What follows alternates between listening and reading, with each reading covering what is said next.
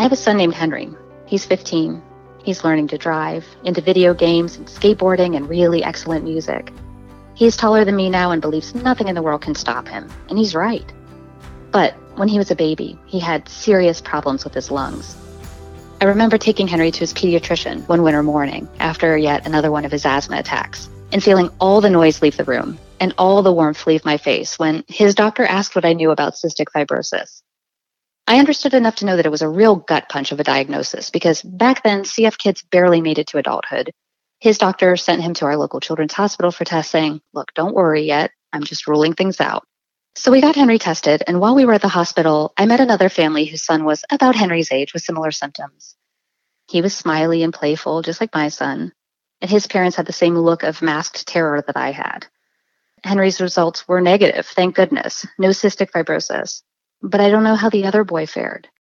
Even after all these years, I think of him. I think of his parents all the time. I hope their news was good and that their boy is growing and learning to drive and listening to excellent music just like mine is. I hope that boy has a shining future ahead of him. I'm Mara Bowen, podcasting for Abbott Nutrition Health Institute, and I'm pleased to have Dr. Katie McDonald here with me today. Dr. McDonald is a clinical dietitian at Primary Children's Hospital in Salt Lake City, Utah, here in the United States. She has joined us to discuss the Academy of Nutrition and Dietetics Evidence Analysis Center's systematic review of the literature to develop an evidence-based practice guideline for primary nutrition issues in cystic fibrosis. Dr. McDonald played a key role in this review, and the guideline has been published in the Journal of Academy of Nutrition and Dietetics. Hi, Dr. McDonald. Thank you for joining me today. Such a pleasure, Mara, and thank you for your compelling story at the beginning, and I'm so happy for the results that you got. Oh, yes, me too. Thank you. Before we get started, I'll remind everyone that we are still in the middle of a pandemic and practicing safe social distancing. So Dr. McDonald and I are both dialing in for this discussion, and the sound quality may sound a little bit different from what you're used to hearing. So Dr. McDonald, to start us off, can you tell our listeners a little bit about yourself and your background? Thank you, Mara. As you said, I have been a clinical dietitian at Primary Children's Hospital in Salt Lake City for over 40 years. I spent the first 12 years of that career saying I never wanted to work with cystic fibrosis. The prognosis was just too grim, and I found working with the parents of these children was so heartbreaking. However, about 30 years ago, improvements in CF care really began to shift from a reactionary model of rescuing children from pulmonary exacerbations to a more preventive model. I had an opportunity to work with pulmonologists, people who also worked with cystic fibrosis, and I was really impressed with the pulmonologists' interest in the benefits of good nutrition for children with all kinds of pulmonary disease. When the CF Center opened at Primary Children's, I campaigned for that dietitian spot. Both the CF Center and Primary Children's have a very strong foundation in quality improvement efforts, and it has been such a great opportunity for me to participate in the ongoing process of QI and to see the beneficial outcomes associated with strong guidelines and standardization of care. Also, I had volunteered for various committee assignments with the Academy of Nutrition and Dietetics and the Evidence Analysis Center over the years. These were great learning experiences. And when the call went out for applications for the ANDEALCF Nutrition Guideline Committee, my hand went up. I knew this was going to be a really worthwhile project. Primary Children's CF Center is a top performing center, one that's been recognized by the CF Foundation. And I'm so proud of the work that we do. It's exciting to see the accomplishments and good health of the individuals that we serve. I said how heartbreaking it was to work with the parents of children with CF years ago. Now, those families see a path to a long, fulfilling life for their children. They have hope. It's a tremendous amount of work, blood, sweat, tears to get there, but the hope is real. And that's the best part of my job. And I'm hoping for that little boy that was with your son when he was screened for CF, I hope that the future is bright regardless of a diagnosis of CF for him and for all of the other children out there. That's such a great point, and I so agree with you. And I want to thank you, too, for the helpful background. Let's set this stage a bit. What is cystic fibrosis? Cystic fibrosis is a recessive genetic disease. It's a progressive disease. It used to be listed as a fatal disease, and now we talk of it as a chronic disease. It can be life-threatening. It can be life-shortening. But our hope is that this is not the case, that people with CF will lead long, productive lives. There are probably close to 2,000 different genetic mutations that can combine to cause cystic fibrosis. Each parent has to contribute one gene. And so, as you can imagine, there are many different iterations of this same process. It's all cystic fibrosis, but in various shades and degrees. Probably 1 in 25 Caucasians would be carriers. It's more common in Caucasians, but it is present in all ethnicities, just to a varying extent. And what are some of the hallmark symptoms of cystic fibrosis? The hallmark symptoms of cystic fibrosis really stem from a thick, sticky mucus. It's caused at the cellular level, the CFTR, or cystic fibrosis transport protein, that transports sodium and chloride molecules across the cell wall. It's this thick, sticky mucus that causes the problems that we see in CF, including the accumulation of thick, sticky mucus in the lungs. There is an accumulation of the same mucus within the pancreas that decreases the flow of the pancreatic juices and enzymes and causes kind of an auto-digestion of the pancreas and therefore the pancreatic function. But any organ within the body that secretes mucus can be affected. And as we learn more about CF, we're seeing more and more effects.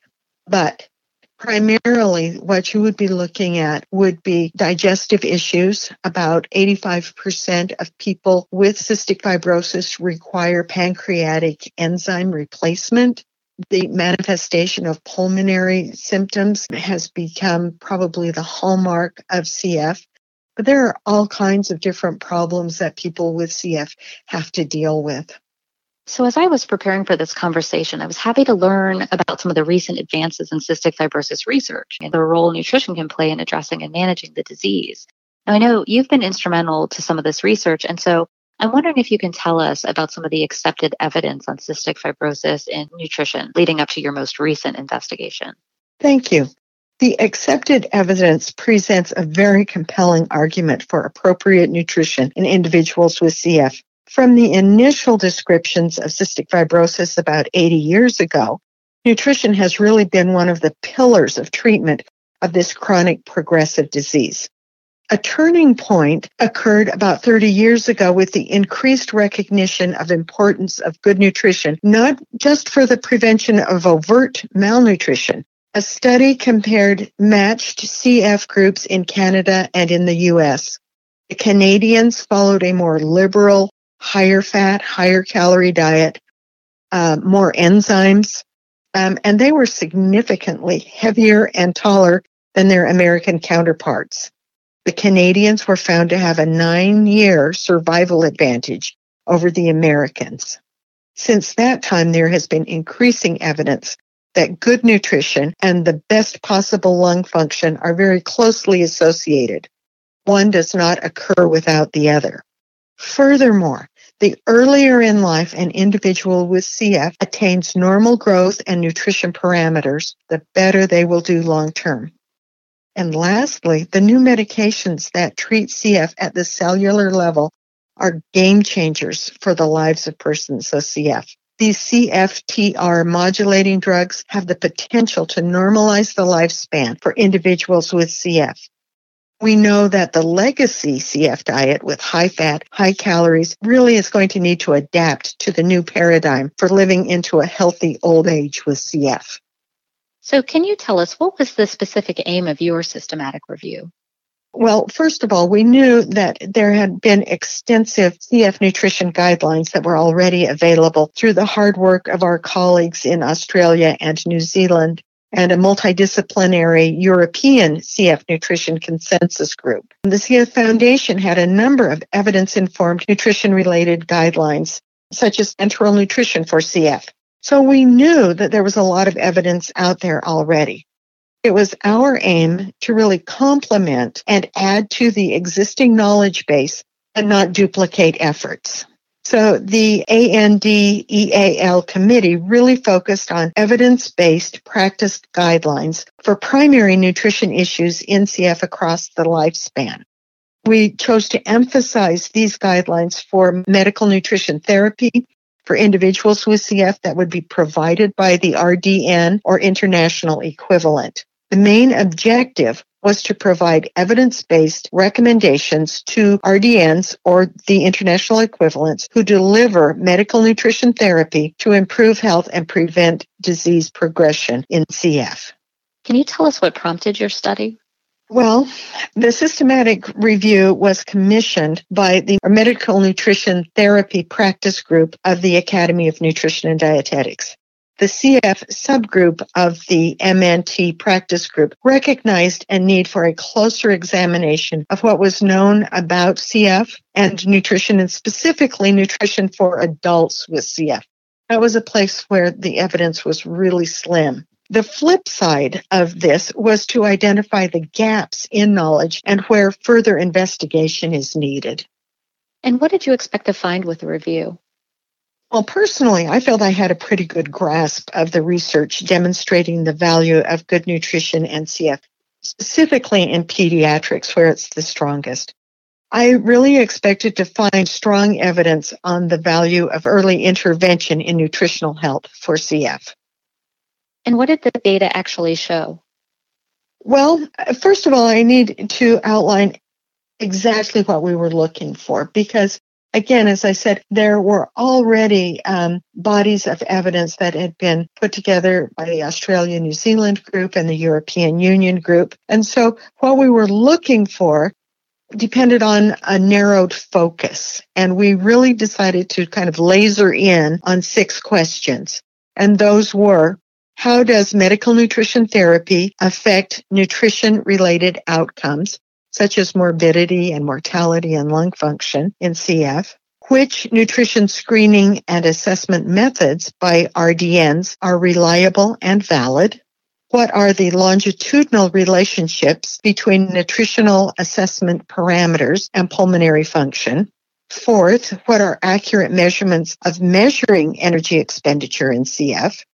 Fifth, what is the relationship between dietary intake and nutrition-related outcomes in CF? And then lastly, what is the impact of the CFTR modulating drugs on dietary intake, weight gain, and body composition in CF?